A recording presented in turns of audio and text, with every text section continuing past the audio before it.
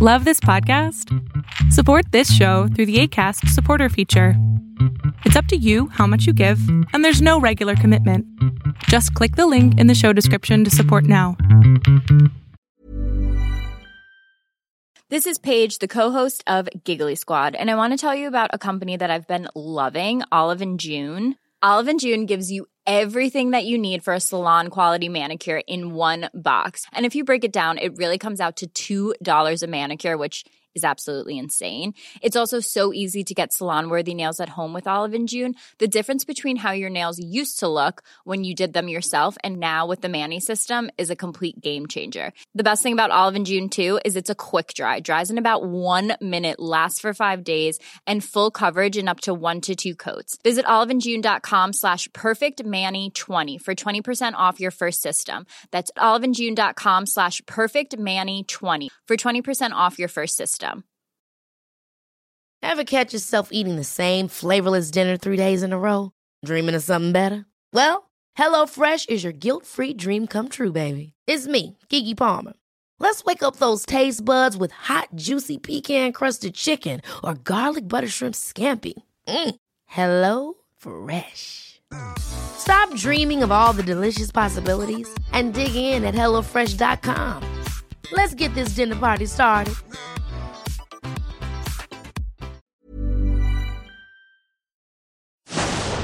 Fiction, science fiction, horror, fantasy, crime, LGBT, thriller.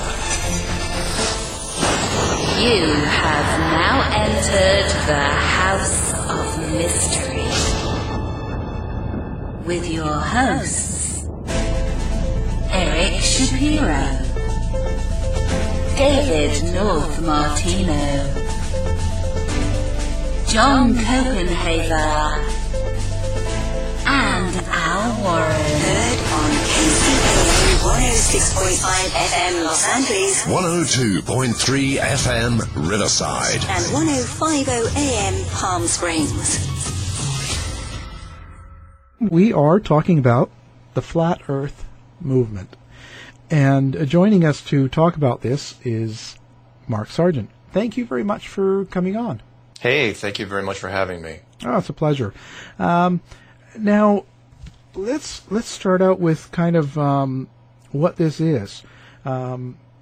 First of all, maybe describe for the listeners what you think the Earth is, as in shape and idea, so that we kind of start with the concept of what we're talking about as a product. How's that? Yeah, no, that's great, because a lot of people are going to be listening and going, what in the world is he talking about? Yeah. We are talking about literally a flat Earth / enclosed world / enclosed system. There's various references I'll throw out there.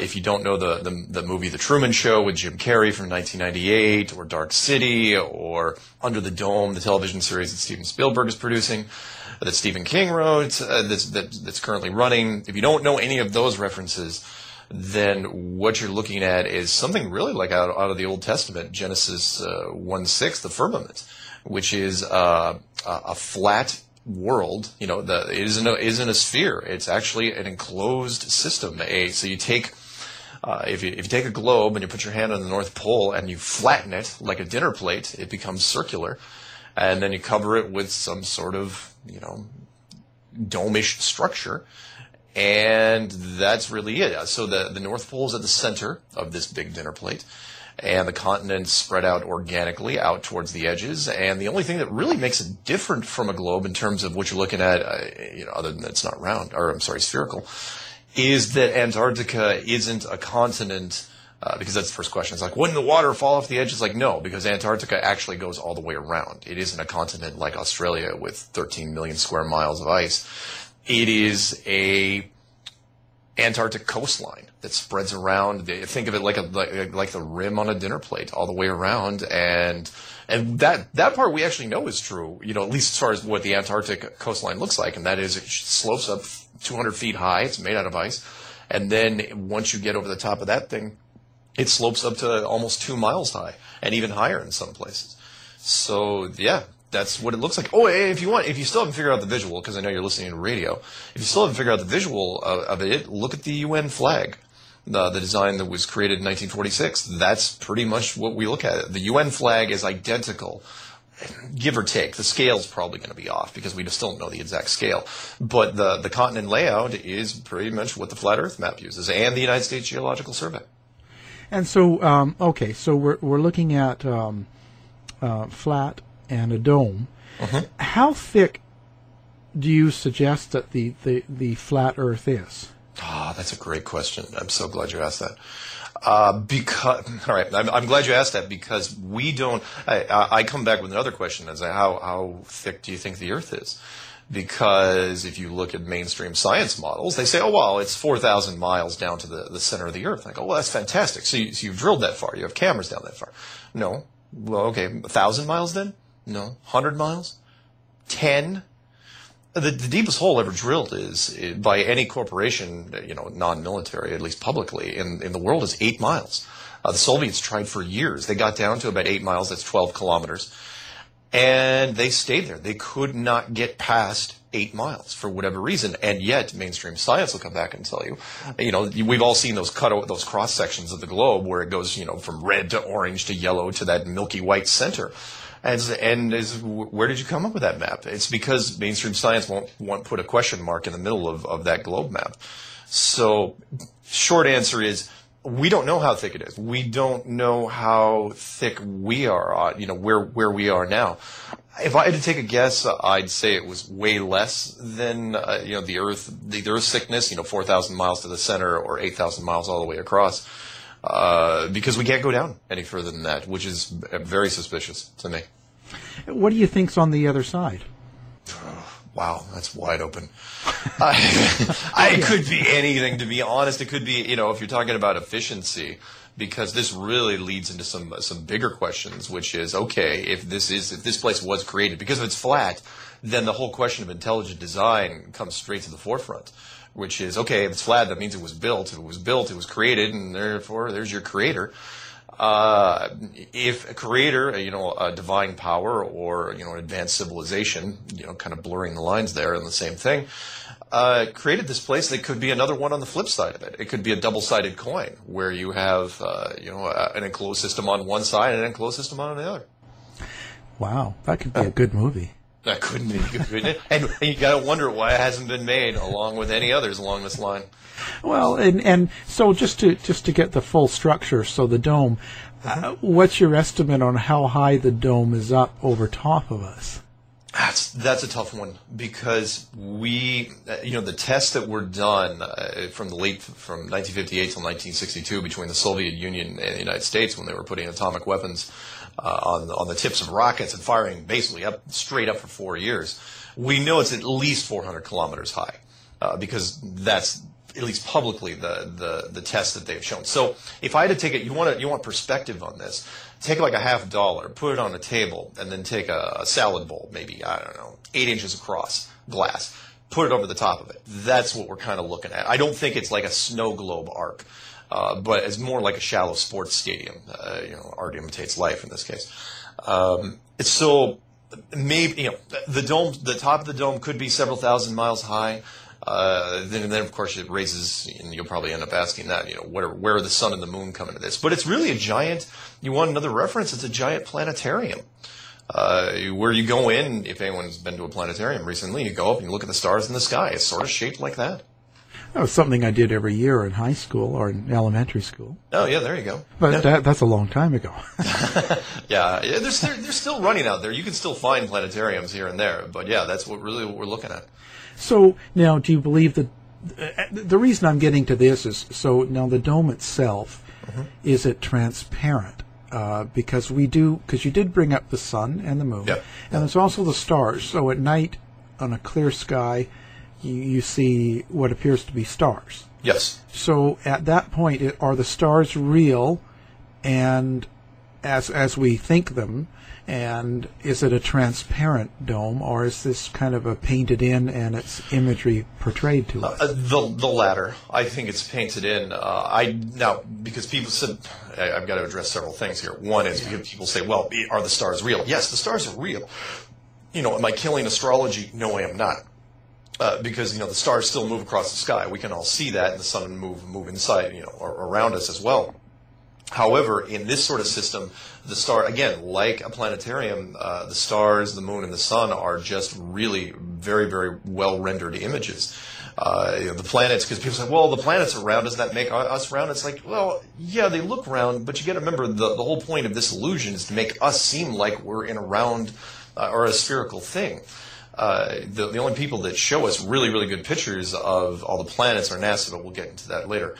What makes this different, though, than a normal planetarium? Normal planetarium, you can show, moonlight and sunlight and stars all in one, system. You can project the whole thing onto the ceiling. But with this, it appears that the sun and the moon are actually three-dimensional objects inside this, hanging no different and spinning around no different than a mobile above a child's crib. Where the moon and the sun, again, coincidence that they both appear like they're the same size in the sky, especially when the moon goes in front of the sun. But that they're inside here with us, they may be less than 50 miles across and maybe a few thousand miles high. But the sun is just really one big incandescent light bulb, and the moon is a giant night light. And ask me about that later if you get a chance, because the moon's light properties, we found out in the last few months, are very, very different than what we've been told. Yeah, that's interesting. So now, and the other thing I want to cover is before we get into detail is, so we're not a sphere, and we're not doing as we're told. So what are we doing physically? So, you mean like, are we rotating? Are we moving through the galaxy? Are we spinning? Are we rotating? Are we traveling? Kind of, what's your idea of what we're doing physically? We're not doing. This answer is going to kill some listeners. We're not doing anything. All the motion, because you remember the mainstream science will tell you that the Earth is spinning at 1,100 miles an hour, and that it's traveling around the sun at 60,000 miles an hour, and that our solar system is moving through the galaxy at like 500,000 miles an hour, or depending on which you look it up, those numbers vary. That's a lot of motion happening in a lot of different places. Plus, you get the moon spinning around us, apparently. That's why I get headaches all the time. Yes, all these things should be happening, but yet the flat model, nothing's happening. The model's just sitting there. I mean, literally, we could be a planetarium on somebody's desk or on a much bigger surface. But no, no different than a planetarium. When you go in there, you're not moving.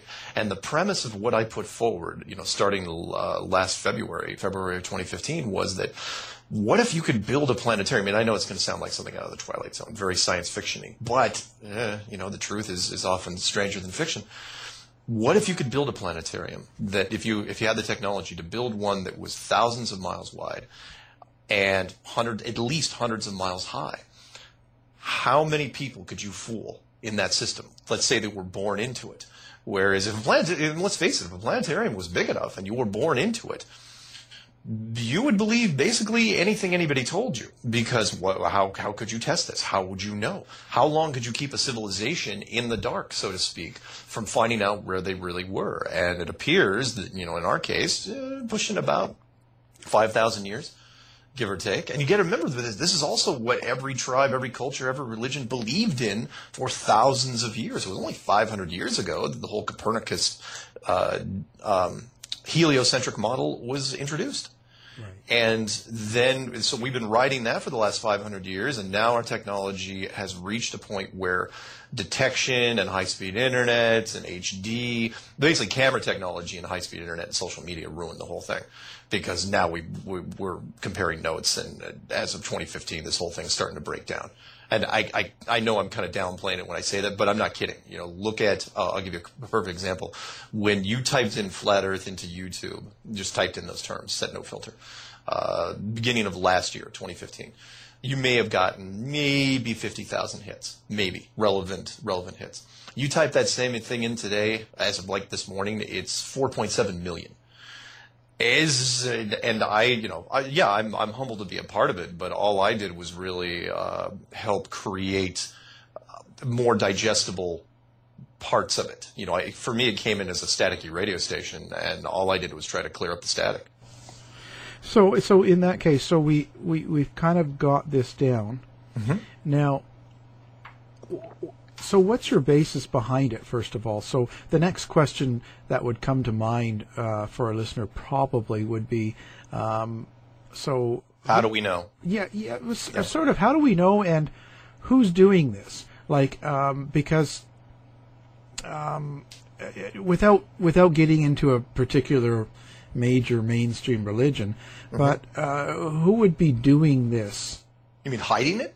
Yeah. Well, from the authority standpoint, and when I say authority, I mean, the combination of, the powers that be, the super rich, the royals, and the government of whatever. But it looks like, if you can imagine this, imagine if this world was eventually supposed to be found out. Eventually, we were supposed to figure out where the edge was and where the ceiling was. We were supposed to figure out where we lived, and it was supposed to be a natural process.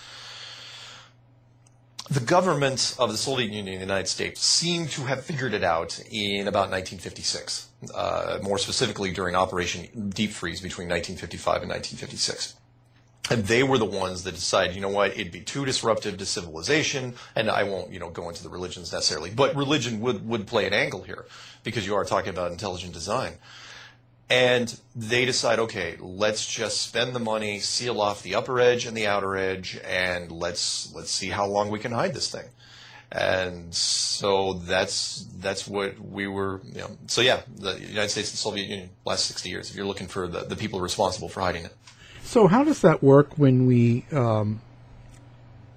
get new people in the government? So like, going from... Kennedy all the way up to Obama now.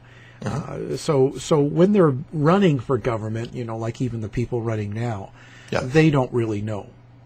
Most people don't. With some secrets, I'm not going to go into too many other conspiracies during the show. I mean, everyone knows what they are.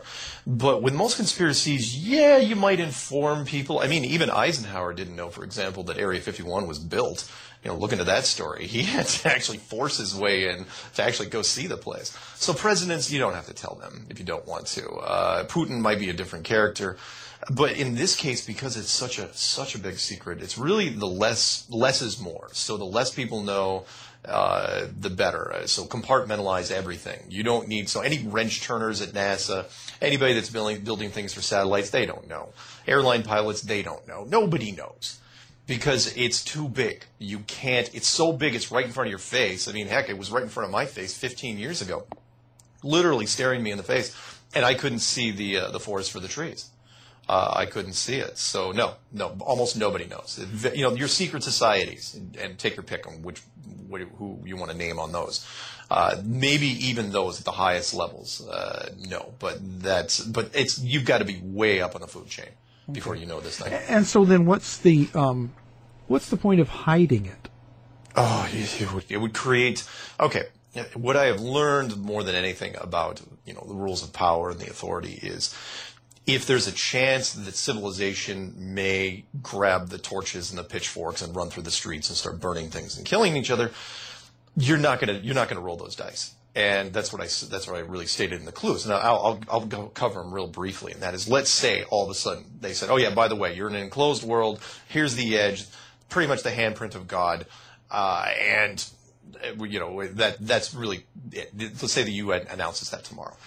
Some things, the wave of what would happen, it wouldn't happen overnight, but the wave of things that would happen would be as follows. First thing would be the education systems would be turned upside down, especially the physical sciences. Everything from high school through the PhD process. You'd have to rewrite so many things. I mean, astrophysics and astronomy, those departments don't even exist anymore. Your remaining physical sciences, geology, hydrology, archaeology, biology, those have to be rewritten from the ground up with the new model. The big five religions, Christianity, Islam, Hinduism, Buddhism, and Judaism, they all get their holy grail, so to speak, all instantly, overnight. And, there's going to be a backlash against science, which would be extremely upsetting. And then the big thing, the big thing from the individual person, because a lot of people say, well, who cares if it's round or flat? I still got to go to my job in the morning, and it sucks. Well, yeah, but now you're going to be driving to your job, and you're going to have this kind of strange feeling that someone's been looking over your shoulder your entire life. And if you want to call it God, if you want to call it, the big eye in the sky, if you want to call it advanced civilization, whatever, you're going to act differently. And you combine all these things, and you look at a boardroom of the powers that be, they're not going to make that call. They'd think about it for about 10 seconds until they started looking at the stuff I was mentioning. And they say, yeah, we're not going to do this now. Even in the 50s, it would have been tough to do. So they decide, you know what, we're just going to hide it. We're going to spend the money and hide this thing for as long as humanly possible. And they did, and it worked. Worked very, very well. 60 years. It worked, and now we're coming to an end of that. They've had a great run, but it's over. So, do you believe that? So, how do all the countries get involved in this, or are they just all kept out of it? Most countries don't even know. I think at the highest levels, because why would they? Any country that's tied, it's not even the countries that matter. It would be things like oil companies, because you remember the Antarctic Treaty, which was put in place in 1959, that sealed off all countries from doing any corporate work down there for all time. It's the longest running treaty in history. Nobody knows about it. You can look it up. It's on Wiki. And not only are they not allowed to go down there, but they're not even allowed to talk about it. So, even though Admiral Byrd went on television in 1954 and said, oh yeah, the place is made out of money. It's got oil, it's got coal and uranium and minerals. And all the countries that were rebuilding from World War II wanted to get in there. And then they just sealed it off. Just sealed it off entirely. So no corporation. So if you're the head of Exxon and you want to go down there, not only can you not go down there to do any oil work, you're not even allowed to lobby for it. And that was my big turning point for me, which was, how is that even possible? Money is the backstage pass for everything. And, you're not even allowed to run an ad in the New York Times saying how great it is for Exxon to go to Antarctica. You can't tell me the UN has that much power. They don't. They want to start fracking in your backyard, in your neighborhood. They can do that. They can get into national parks, and they aren't allowed to go down there. So, yeah. So now let's talk about some of the things that we take for granted. Mm-hmm. And what I'm thinking of is, first of all, like you mentioned pilots. So Mm-hmm. now flight and flight patterns and airplanes. So now I take a plane to Hawaii, and then from Hawaii I want to go to Buenos Aires or Rio. Yeah, something. Yeah. So how does it work that the pilots do not realize that what we're dealing with as in a flat rather than spherical world? Well, yeah, that's several reasons, and I've talked to several, because I've been trying to find subject matter experts for the last 6 months, and have found quite a few, including a flight instructor out of Iowa and United States Air Force officer, retired, who was a career navigator. And the big thing they tell me, because a lot of people say, well, aren't the pilots in on it? Well, wouldn't the pilots notice? Like, no. Because pilots, if you've ever flown with anyone, if you have any pilots as personal friends, they're busy. Between the time they take off and the time they land, they're checking a lot of things. And when they're not checking a lot of things, most of the time they're relying on autopilot. Autopilot relies on the GPS, otherwise known as the Global Positioning System. And the GPS was designed by the United States Department of Defense. So, and again, don't think for a second the GPS system isn't in on this. Part of the GPS system's job is to keep people from going in certain directions where they're not supposed to be going. So they don't notice when things get really weird in the southern hemisphere. And by that, I mean flight routes. Look it up when you get a chance. Flight routes in the southern hemisphere make very little sense. So if you're flying, especially southern hemisphere, south to south. So if you're going from, like, say, Rio to Sydney, first off, when you try to look for nonstops, there'll be 50 connecting flights and maybe one nonstop. Maybe. There's like 5 nonstops in the entire southern hemisphere, from anywhere to anywhere, and it's incredible. But the routes are all over the place. That's how I first got into this. I tried to debunk this thing for 9 months, because somebody said the routes are wrong, and the routes only make sense if the Earth is flat, but the Earth cannot be flat. And then the more I try to debunk this, again, look for yourself. And I'm not going to give you too many examples because I know that the show only runs so long. But look up, try to book a flight from anywhere in South America to anywhere near Australia, and see where the planes go. Don't just say, oh yeah, there's double connection and triple connection. Look where those connections go. They go way up north. Why? It's a flight from Rio to Sydney going through Los Angeles or Dallas or San Francisco or the Middle East. The cost of fuel, the price of fuel per pound is what the airlines base their profit margins on. You can't say you're picking up people, not for those sort of routes.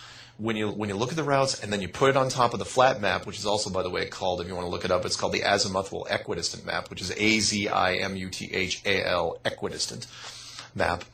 They straighten out. So these weird exaggerated curves on a globe all of a sudden become shallow dog legs, or in many cases straight lines. How is that even, that's the odds of that happening are extremely remote. But then that brings to the question of then wouldn't the pilots question that themselves? And what about the airlines themselves? Well, good point, which is, if you're a pilot, and I talked about this with the pilots, if you're a pilot, you remember, it takes a long time to be a pilot, especially in the commercial airline world. And, you've got to stay squeaky clean as far as what you say and what you do.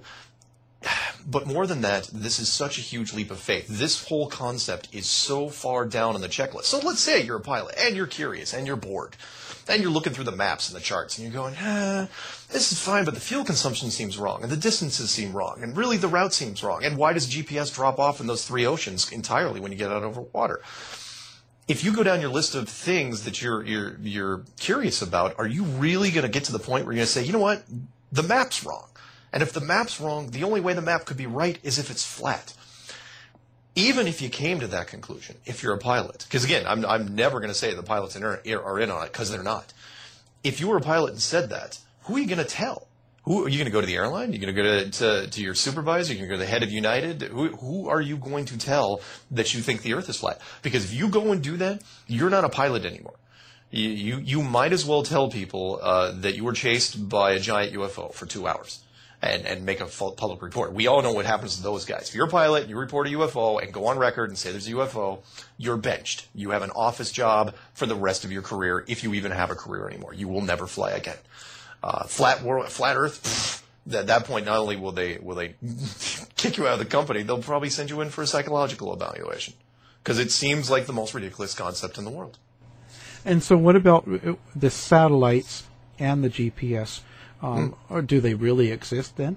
Well, I got to come back with another question, and I don't mean to insult any of the listeners that are out there, but who told you there were satellites to begin with? The same people that told you we went to the moon 6 times, never had any problems, went through the Van Allen radiation belts, and nobody died of radiation poisoning, nobody got radiation sickness, the capsules were never contaminated, and they don't tell you what shielding they used?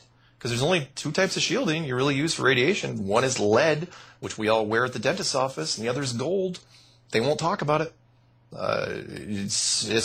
You've got to abandon everything, unfortunately, which is why it makes so many people really upset. There's probably listeners out there banging, their fists on wherever they are at the radio, because they can't believe what they're hearing. But it's true. You've got to give it all up. I mean, if you want to take it in stages, fine, but you're going to have to look at the moon mission first, look at the ISS second, and then look at satellites last.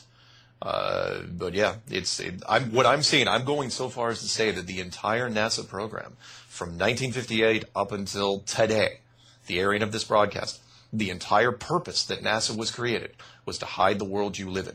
And they've done an admirable job in. One size fits all seems like a good idea for clothes until you try them on. Same goes for healthcare. That's why United Healthcare offers flexible, budget-friendly coverage for medical, vision, dental, and more. Learn more at UH1.com. Ryan Reynolds here from Mint Mobile. With the price of just about everything going up during inflation, we thought we'd bring our prices down. So to help us, we brought in a reverse auctioneer, which is apparently a thing. Mint Mobile Unlimited Premium Wireless. How to get 30, 30, bit to get 30, bit to get 20, 20, 20, bit to get 20, 20, bit to get 15, 15, 15, 15, just $15 a month? Sold! Give it a try at mintmobile.com/switch. $45 up front for 3 months plus taxes and fees. Promo rate for new customers for limited time. Unlimited more than 40 gigabytes per month. Slows full terms at mintmobile.com. If you thought the only way to get a more defined jawline with natural-looking results was through surgery, think again. Juvederm Volux XC is a non-surgical injectable gel filler that improves moderate to severe loss of jawline definition and can help you achieve natural-looking results with little downtime. Even better, this improved definition lasts up to 1 year with optimal treatment. No maintenance required. Improve jawline definition for a smooth, sculpted look with Juvederm Volux XC. For important safety information and to find a licensed specialist, visit Juvederm.com. That's JUVEDERM.com. Not for people with severe allergic reactions, allergies to lidocaine, or the proteins used in Juvederm. Common side effects include injection site redness, swelling, pain, tenderness, firmness, lumps, bumps, bruising, discoloration, or itching. There's a risk of unintentional injection into a blood vessel, which can cause vision abnormalities, blindness, stroke, temporary scabs, or scarring. Talk to a licensed specialist to find out if it's right for you. Hey, it's Ryan Reynolds, and I'm here with Keith, co-star of my upcoming film, If, only in theaters May 17th. Do you want to tell people the big news?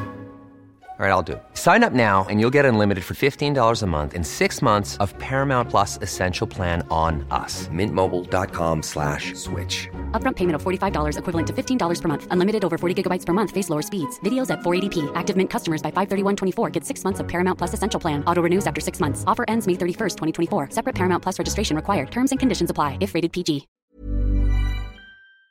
In some ways, but other ways, they're limited to the age of the special effects. If you have any doubt of that, look at the Apollo. Look, there's so many documentaries on what happened with the moon. I don't want to get into those. Well, so then when we bring NASA into this, yes. So we're basically saying that they've been the master manipulator, so to speak. The gatekeepers, yeah. Yeah. So does that mean the whole team is involved? Because to put together the projects, like when you were bringing up, first of all, let's say the flights to the moon, way back, and how did they get away with doing that? It's not like, and I get that question quite a bit. It's not like, this is different. This conspiracy is different from any other conspiracy that you've ever heard of, which is ironic because it's also the oldest. It's the one that everybody's heard of. Lots of people would be like, Sandy Hook, what was that? But flat Earth, that's as old as dirt. But it's not like the Manhattan Project, where we kept the atomic weapon program secret.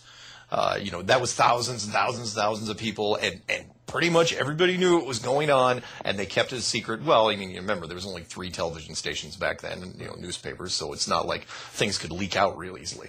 You could control media a lot more. But this is different from that, and that is, in this case, you don't need to tell the wrench turners. You don't need. In fact, one of my next door neighbor, I used to take care of his cat. His name, look him up. His name was Wayne Ottinger, Ottinger. I still get a Christmas card from him. He was like the garage mechanic for NASA. He knew all the Apollo. He knew all the astronauts from Gemini and Mercury and Apollo by a first name basis. Talked to him often. And his walls were just bristling with plaques. He helped design the LEM for the moon. And in fact, the first design was supposed to be a convertible. Why they changed it in the last minute, we won't get into right now. But he knew nothing, is what I'm getting at. And that is why, and when you look at him, it's like, why would you tell him anything? He was there to do a job. He's there to build rockets and build everything associated with rockets. He's there to get somebody to the moon if you actually could try to do it. And in this case, you leave everybody out of the loop except for, everybody in the control room, everybody on the ground. The only people you really need in are the telemetry guys, the guys that have to create the data that gets sent, supposedly simulated, and sent back to Earth from the program. And if you want to reference to that, look at the movie from, I think it was 1978, Capricorn 1. Look at how that story progressed, and there was a nerd, a guy from the control thing that was questioning the data. He's going, this data doesn't seem right, and they ended up, did it off camera, but that guy was taken care of. He was killed, and those are the guys. That's because anyone that was doing the telemetry, they would have to be in on it. The rest of the NASA, and 99.99% of them, they knew nothing, with the exception of the telemetry guys and one other group, and that would have been the astronauts themselves. The one group of astronauts. Nowadays, I don't think they tell them. They know they're faking something, but they don't know why they're faking it. I think with the Apollo crew, they told them why. They said, look, you're going to be faking some things, And it's for a really important reason, and here's why. And these guys were true blue Boy Scout heroes. And that's why they were so bad. Any doubts, look up at the International Press Conference when they came back from Apollo 11. Those guys should have been pumped up on adrenaline for weeks on end.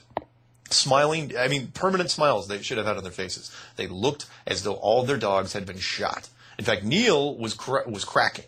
He was having a hard time even getting his sentences out. And he ended up being a recluse. Most of these guys crawled into a bottle or just hid from the public for years and years and years. So anyway, the short answer, I'm sorry I'm taking so long with some of these, is that the astronauts knew, and for lesser degree, the computer guys knew, even though the computers were much, much different back in the 60s. And that's it. The rest of NASA doesn't know. So when people call me and they say, my grandpa worked for NASA, blah, blah, blah, are you calling him a liar? I'm going, no, I'm not calling him a liar. He didn't know anything.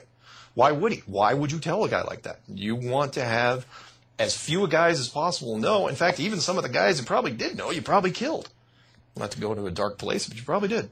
And what about pictures and views from space toward the Earth? So how's that? Oh, that's an interesting one. And that was really one of the things that got me going on this, because when I was trying to debunk this thing from June of 2014 all the way to February of 2015, that's one of the first things I dug into, which was, okay, this should be easy to debunk because there's obviously a mountain of evidence on the Globe site.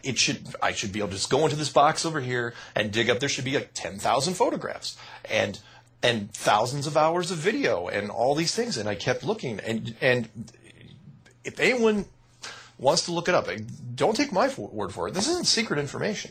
Look it up. From 1972 up until June of 2015, there was only one picture of the Earth taken, in full sunlight from space. One picture. It was Apollo 17, taken in 1972. We've all seen it in the textbook. It shows the bottom part of Africa and all of Antarctica. There's no coincidence there. A lot of clouds, a big crescent cloud shape on it, and that was the one that they milked for 43 years.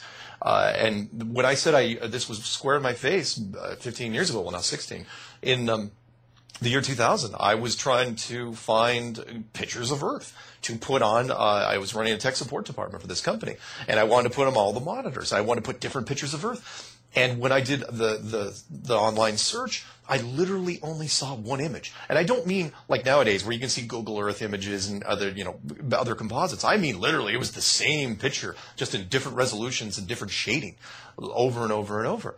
That was the only picture they had. And so there should be 10,000, 20,000, unlimited, uncountable amount of pictures of the Earth from space. There's only one. And as far as video of the Earth from space, there's zero. There's not from, and then people say, well, we see the ISS footage. I'm going, no. I mean the full Earth rotating on its axis from space. The only one they even, for briefly laid claim to was the 1990 Galileo footage, which was dissected almost immediately, in fact, recently by a flat Earth guy. You watched the 24-hour spinning of it, and the weather didn't move. The weather didn't morph or change at all in 24 hours. And you're looking, that's not even possible in 24 hours, even though they time-stamped it. Everything from everything you see now, if it came anywhere after 2014, I don't even consider it valid because it's all response to what we've been putting out there. We were the ones that said, where are the pictures of the Earth from space? And then June, they produced one, the second blue marble shot. The White House tweeted it. Neil deGrasse Tyson tweeted it. And it's, okay, it's nothing but a whole bunch of clouds. It's even worse than the first one that you took in 1972. So I could go on, but you can see where I'm going. Well, what about, so when we get into the moon and the sun, and first of all, with the moon, for instance, what about the things of the Earth having a shadow on the moon, and there's, film of that? Oh, yeah. Make no mistake. That goes along with, when I say you have to throw away everything, you got to throw away everything. Meaning, not just the shadow. Well, how about the blood moon? And that is, the blood moon isn't possible. The shadow isn't possible on a flat Earth because technically there is no Earth between the sun and the moon on a flat Earth. The sun and the moon are right across from each other. Therefore, whatever images you see must be artificial. And if you think I'm kidding, or you think that's really weird and mind-blowing, look up two things on the internet when you get a chance. The first one's lunar waves. You just type that in anywhere, you will find it. There's a whole bunch of hits on that where there seems to be a resolution issue, a refresh rate issue, like a vertical hold issue on the moon that we've only been able to detect with high-definition cameras recently. And then the second one you got to look up when you get a chance is moonlight is colder. And I don't mean, because everyone listens, they go, well, of course, it's colder at night. It's like, no. The moonlight is actually generating some sort of refrigeration radiation. Meaning, everybody knows if it's 100 degrees in the sun, it's 90 degrees in the shade. You down in a hot place, you know this. Because the shade, whatever it is blocking some of the sun's radiation. But when you do the same thing in moonlight, you can use digital thermometers, they're easy to find. You point it an object in the moonlight, and let's say it's 50 degrees. You point it at an identical object in the moon shade, and it's 60 degrees. And it's like, well, that's impossible. It can't be warmer in the shade because the sun or the moon is reflecting some of the sun's radiation. At the very least, it should be, a little bit warmer in the moonlight or even neutral. But we've seen stuff, it's on video where it's up to 12 degrees colder. That's not possible unless the moon is self-illuminated, which it is. Not to rip out too much from scripture, but the sun is its own light. The moon is its own light. The moon doesn't reflect anything, which, of course, lends to the question, okay, if the moon is self-illuminating and it's like a big glowing nightlight, what exactly did we land on? Because we land on some dirty gray surface and it wasn't glowing as far as I can tell. The moon and the sun are completely they're their own entities, and they're much, much smaller and much, much closer. So they're not really, they're not rotating, so to speak. No, but they could be instanced, meaning, the sun you don't have to do anything with because it's so bright, nobody, looks at it, and photography is really limited.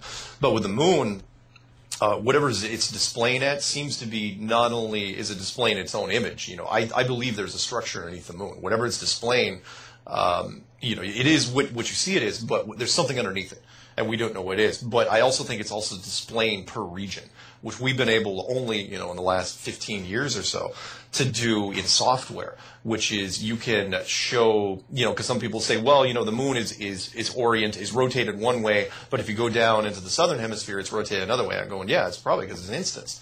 Meaning, you can change the moon's display properties depending on where you are.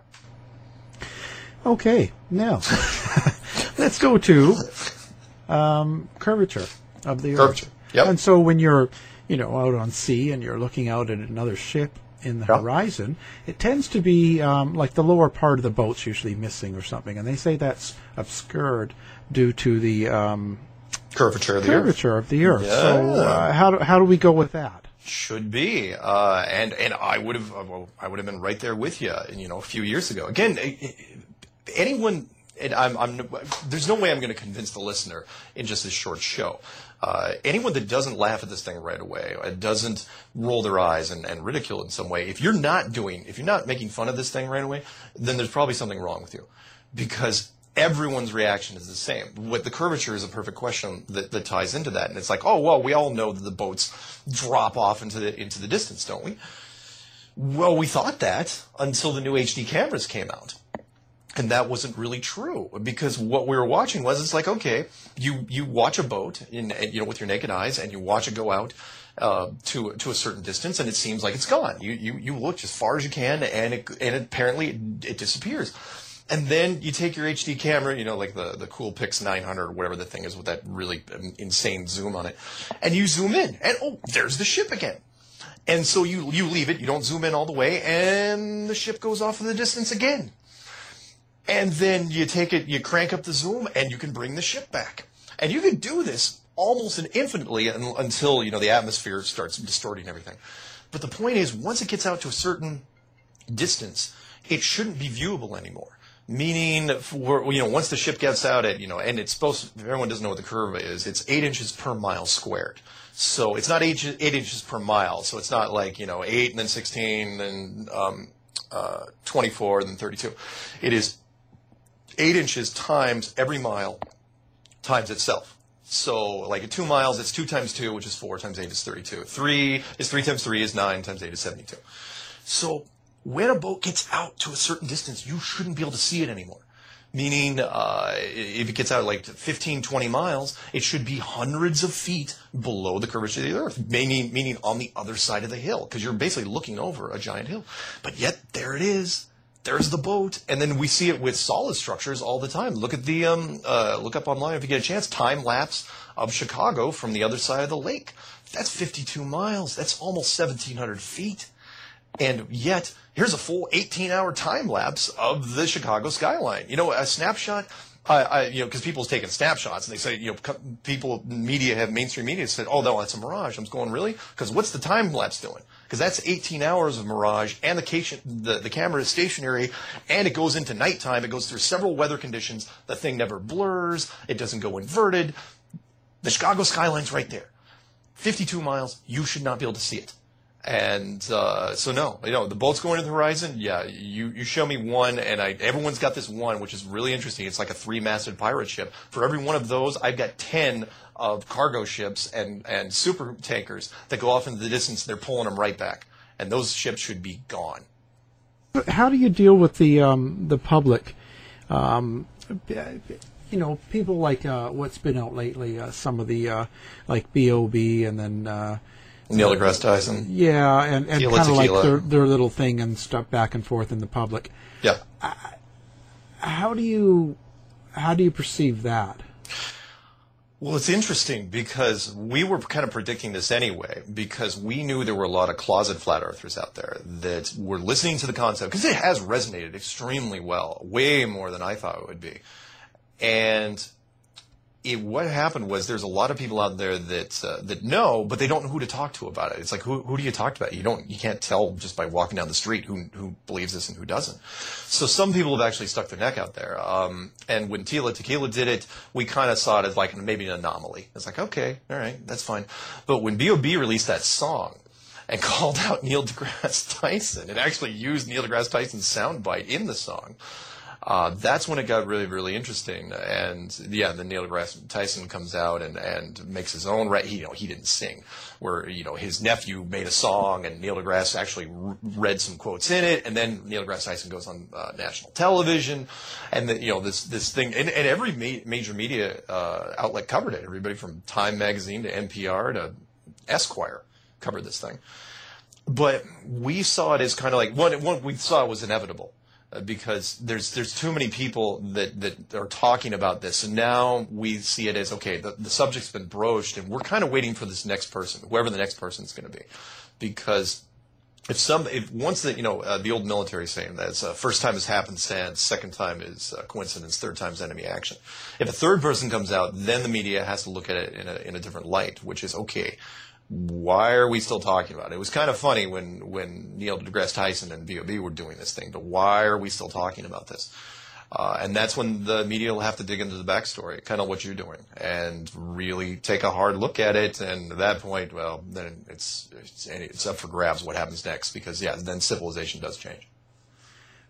So have you ever tackled the idea of the polarization and the north and south and you mean like the compasses? Yeah, and rotation periods and stuff like that. Sure. How do you kind of respond to what they say then? Well, when it comes to the North Pole, it's interesting because I've got a guy who's going to come on. I'm going to be interviewing him pretty soon, who says that the South Pole. Because I actually got a question. They said, how far south do you have to go before the South Pole takes over the needle on a compass? And this guy's going to come out and say, because he worked almost exclusively down in the Southern Hemisphere, and he goes, it never flips. It's always the North. North is always the side that carries it. But as far as the polarization, there's a couple of things you got to look at. One is, does the magnetic north move? Yes, it does. It does move. We've already shown that it does. Does that mean it's a stationary North Pole? There may be part of the magnetic systems at the very North Pole, but if this thing is all mechanical, and by that I mean you're basically living in a big Hollywood backlot machine, very, very big and very elaborate, then the magnetic forces, what is gravity and what is magnetism, is also part of a mechanical system that's underneath you.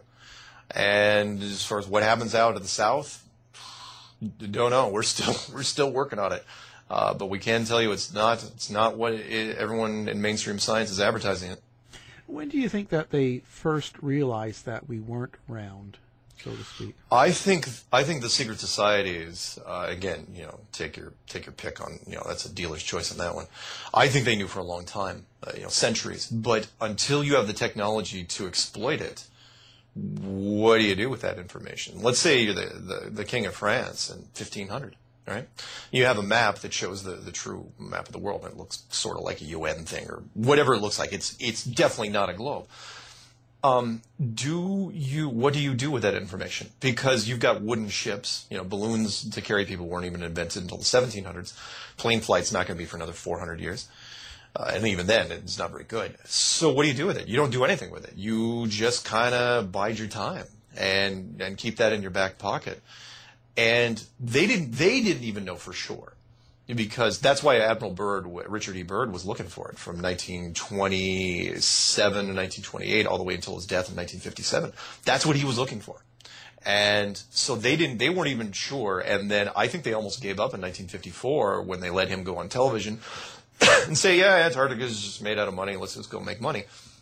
And then, of course, Murphy's Law says as soon as he says that, then they find it the very next year. So I think the secret societies knew for hundreds of years, but they only knew for sure in 1956.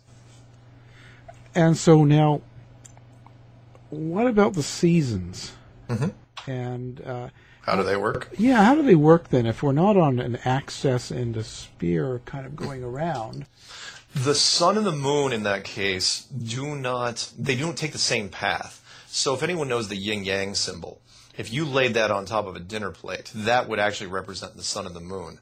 But like a record needle on a record, where the grooves, as the song progresses, it goes further into the record. That's what the sun and the moon path do. They don't travel in the exact same circular path every time. So sometimes they travel further out, at a wider radius, and sometimes they zoom in closer to the North Pole. You combine that with all the other systems, again, purely mechanical, the jet stream above, the underwater conveyor system, the magma system, tinker with those a few notches, and there's your seasons for you.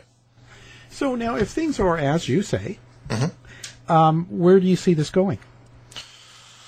Well, right now, it looks like it's going to go to some form of disclosure. The mass media didn't have to cover it. If you believe in conspiracies and that nothing in the mass media happens by accident, then yeah, there's some ulterior motive here, and it seems to be part of a bigger revelation. And we're still trying to figure out what that is. So flat Earth, it seems like a very, very big concept, and it is. And everybody found out about it, it would be an amazing thing. But we think it's part of something else. So we think that flat Earth is going to be revealed eventually, or discovered, or falsely discovered, whatever you want to call it. And then that will be part of something bigger. Let me take it one step further. And that is, the builders of this place wanted us to figure it out eventually. But it was delayed somewhat. By that I mean, I think we were supposed to find it naturally, maybe as late as the 1970s, maybe by a private exploration team, a private rocket company, whatever you want to take your pick.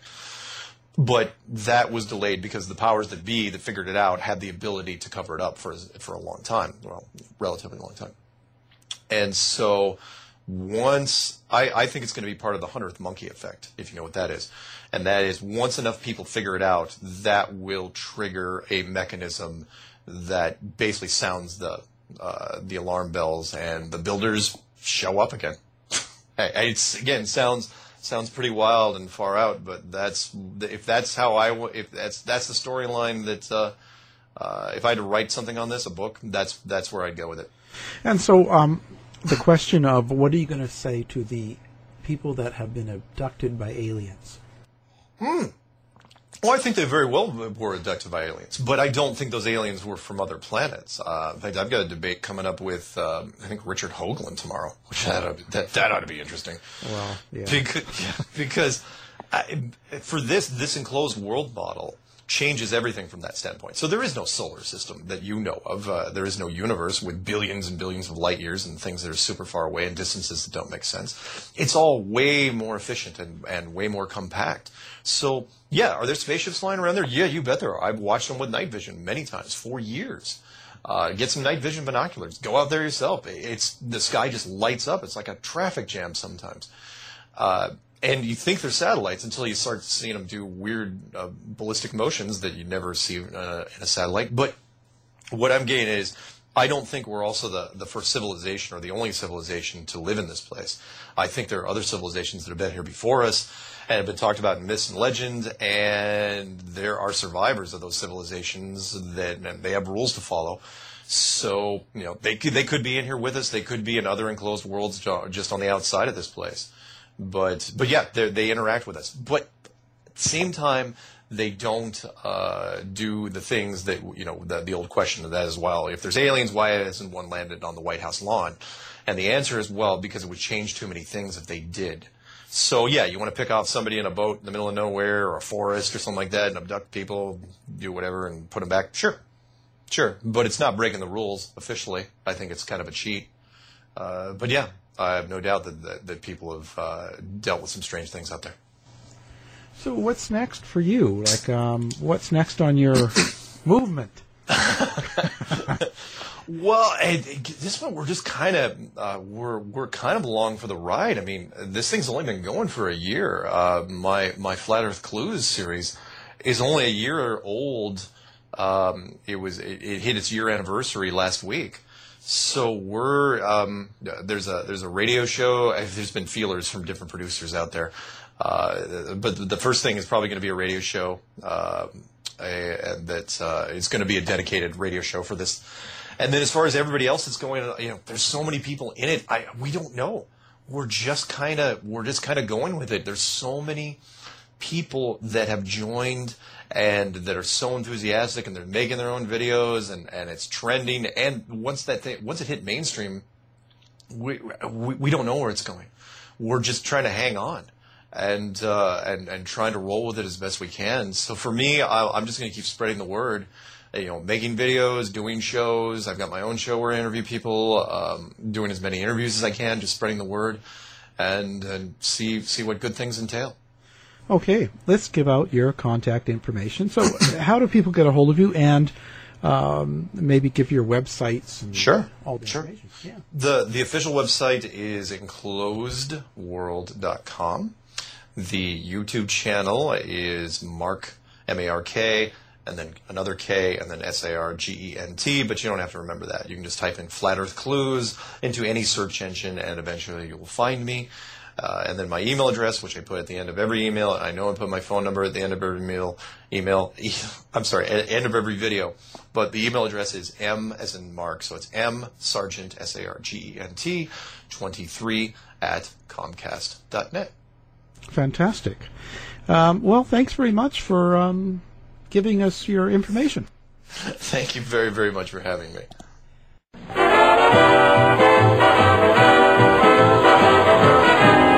The mission has been completed.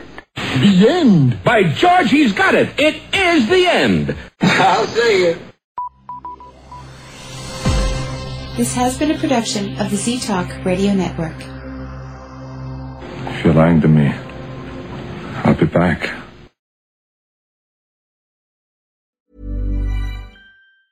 Ever catch yourself eating the same flavorless dinner 3 days in a row? Dreaming of something better? Well, HelloFresh is your guilt-free dream come true, baby. It's me, Keke Palmer. Let's wake up those taste buds with hot, juicy pecan-crusted chicken or garlic butter shrimp scampi. Hello Fresh. Stop dreaming of all the delicious possibilities and dig in at HelloFresh.com. Let's get this dinner party started.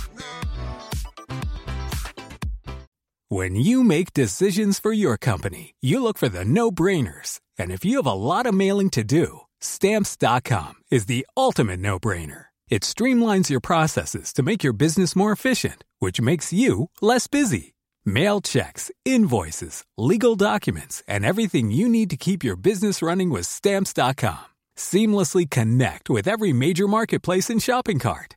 Schedule package pickups and see your cheapest and fastest shipping options from different carriers. With rates up to 89% off USPS and UPS rates. And with the Stamps.com mobile app, you can take care of mailing and shipping wherever you are. Make the same no-brainer decision as over 1 million other businesses with Stamps.com. Sign up with code PROGRAM for a 4-week trial, plus free postage and a free digital scale. No long-term commitments or contracts. That's Stamps.com. Code PROGRAM. You've been listening to the House of Mystery radio show.